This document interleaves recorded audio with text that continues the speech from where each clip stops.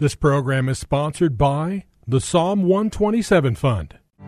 For Zion's sake, I will not keep silent. For Zion's sake, I'll not hold my peace. Welcome to For Zion's Sake. Isaiah 62:1 is taken directly out of the Hebrew Scriptures when the prophet Isaiah declared, "For Zion's sake I will not keep silent, and for Jerusalem's sake I will not keep quiet, until her righteousness goes forth like brightness, and her salvation like a torch that is burning." Your hosts for the program are Shelley and June Volk, Jewish believers burdened to see Jew and Gentile become one. Believers strengthened in their faith and for their Jewish kinsmen to come to the saving knowledge of Jesus as the Messiah, the Son of God. Bless the Lord. Good evening to you and welcome to For Zion's Sake. Thank you for joining us. We're the Volks. My name is Shelley. And my name is June. Hi, everyone. If you've been with us earlier this week, you know that we're talking about a very significant time of the year. We are speaking about the spring feasts of the Lord, specifically Passover and the Feast of Unleavened Bread. The feasts of the Lord are really called the appointed times of the Lord. This is on the Lord's calendar, the Hebrew calendar. God set these dates for us, and we need to observe what God set. We see Passover specifically as the oldest continually observed feast in existence, and it dates back approximately 3,500 years. And we said you might consider the beginning or the origins of Passover in Exodus chapter 2. If you have your Bible, we've read this in the past, but it's so important. Exodus chapter 2, verse 23. Now it came about in the course of those many days that the king of Egypt died, and the sons of Israel cried out because of the bondage, and they cried out, and their cry for help because of their bondage rose up to God. So God heard their groaning, and God remembered his covenant with Abraham, Isaac, and Jacob. And God saw the sons of Israel, and God took notice of them. We also read from Exodus chapter 3. I want to read from verses 10 through 12. All right, Exodus 3, beginning in verse 10. Therefore, this is God speaking to Moses. Therefore, come now, and I will send you to Pharaoh, so that you may bring my people, the sons of Israel, out of Egypt. But Moses said to God, who am I that I should go to Pharaoh, that I should bring the sons of Israel out of Egypt? And God said, certainly I will be with you, and this shall be the sign to you that it is I who have sent you. When you have brought the people out of Egypt, you shall worship God at this mountain. It's very significant and important to remember that Moses questioning it. Who am I to do this? God said, certainly I will be with you. Powerful. And then we read portions of Exodus 12, and it's worth repeating because this is the basis of that Passover night in Egypt. Now the Lord said to Moses, looking at verse 1 through 13, Now the Lord said to Moses and Aaron in the land of Egypt, this month shall be the beginning of months for you. It is to be the first month of the year to you. Speak to all the congregation of Israel, saying, on the 10th of this month, you are each one to take a lamb for themselves according to the father's household, a lamb for each household. If the household is too small for a lamb, then he and his neighbor nearest to his house are to take one according to the number of persons in them, according to that which each man should eat. Your lamb shall be an unblemished male, a year old. You may take it from the sheep or from the goats. You shall keep it until the 14th day of the same month. That's the night of Passover, the 14th day in the month of Nisan. You shall keep it until the 14th day of the same month. Then the whole assembly of the congregation of Israel is to kill it at twilight. Moreover, they shall take some of the blood and put it on the two doorposts and on the lintel of the houses in which they live, and where they eat it. And they shall eat the flesh of that same night, roasted with fire, and they shall eat it with unleavened bread and bitter herbs. Do not eat any of it raw or boiled or at all with water, but rather roasted with fire, both its head and its legs along with its entrails. And you shall not leave any of it over until morning, But whatever is left over until morning, you shall burn with fire. Now you shall eat it in this manner, with your loins girded, your sandals on your feet, and your staff in your hand. And you shall eat it in haste. It is the Lord's Passover. For I will go throughout the land in Egypt on that night, and will strike down all the firstborn in the land of Egypt, both man and beast, and against all the gods of Israel I will execute judgments. I am the Lord. And the blood shall be a sign for you on the houses where you live. And when I see the blood, I will pass over you, and no plague will befall you to destroy you when I strike the land of Egypt. We need to remember that God said compulsion will drive Pharaoh to let the people go. And we have to remember this was the final plague. Just listen to what happened before this. In Exodus 7, we see the first plague was that the water in Egypt, even the Nile, was turned to blood.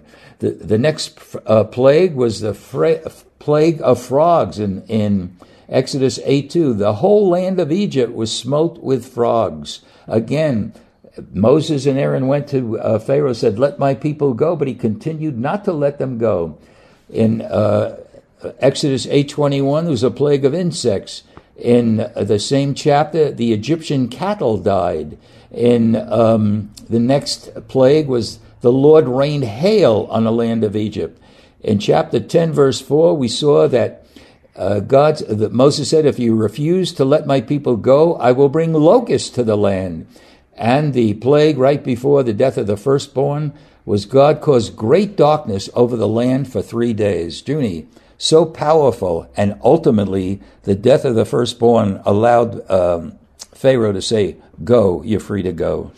The first 9 plagues, what's very important about that, Shelley, was Israel was in the land of Goshen, and they did not experience any of the plagues that all of Egypt experienced. And God gave them a way to be delivered from the 10th plague, which was the death of the firstborn, both man and beast. And that was taking the Lamb of God for every household and taking the blood which was in the basin, to take that blood and put it on the lintels and the doorposts. And God said, He will pass over, and that plague would not touch the human or the beast. And what's important about that, Shelley, is when we're born again, the Lamb of God, Jesus, lives in us. And the blood of the Lamb is as powerful today as it was thousands of years ago. And Amen. We can stand for righteousness and truth in the Lord. Yes, Lord. And we can live differently than the world when we're born again, if we allow the Lord to live His resurrected life through us. Hallelujah. Amen.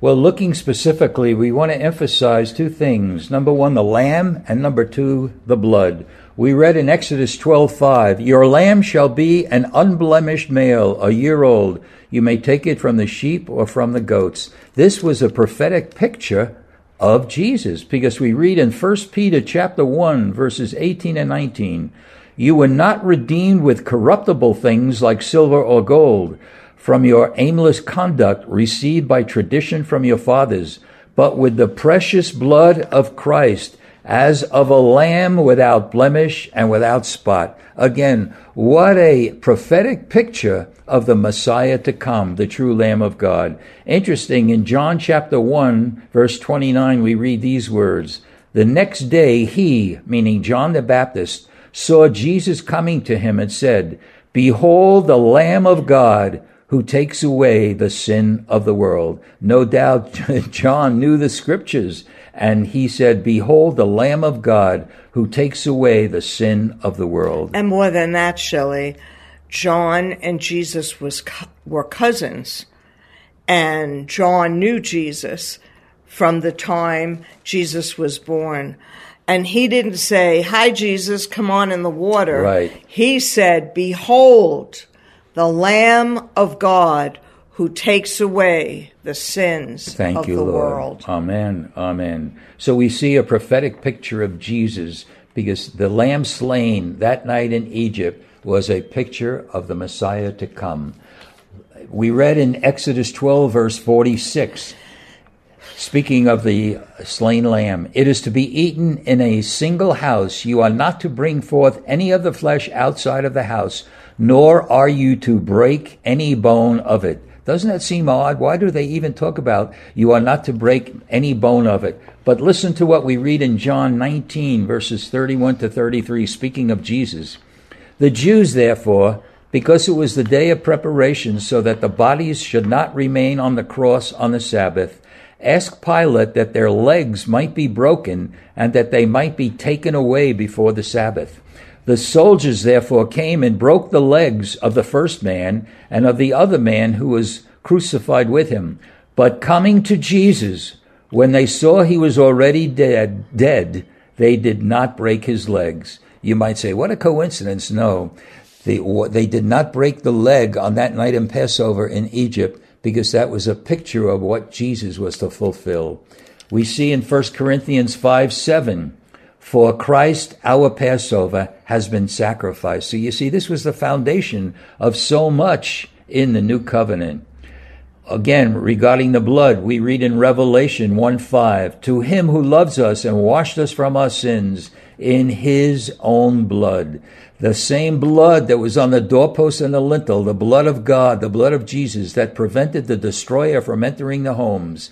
The blood saved the firstborn in that home. And the blood of the Lamb is as powerful today because it has saved us as it was on that night. Because Ephesians 1 says, "In him we have redemption through his blood." Hallelujah. And the blood that was put on the lintels and the doorposts wasn't the blood of Jesus, Shelley. It was the blood of the Lamb, Right. prophesied for the Lamb of God to come. Really. Well, let's start this aspect of it, Junie. But another aspect of Passover is separation.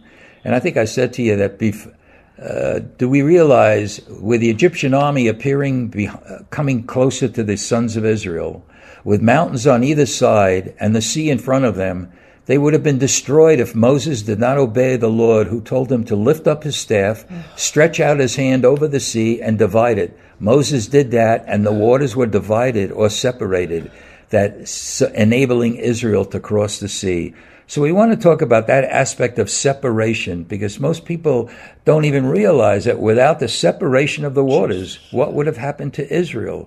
And when things seem tough to us, what's the wording today? If you're between a rock and a hard place, God knows and God sees, and he could separate you from a difficult situation the same way he did for Israel right before the Red Sea. So Lord, we thank you, Lord. We thank you for the incredible miracle that took place for our people Israel, and you are the same today, yesterday, and forever. And we bless you in Jesus' holy name. Amen. For Zion's sake. Thank you for joining us this evening. If you would like to get in touch with Shelley and June, you can write to them at P.O. Box 1784, Scottsdale, Arizona 85252. That's P.O. Box 1784, Scottsdale, Arizona 85252. And you can also contact them on their website, ShelleyandJuneVolk.com. That's ShelleyandJuneVolk.com. Until next time, the Lord bless thee and keep thee.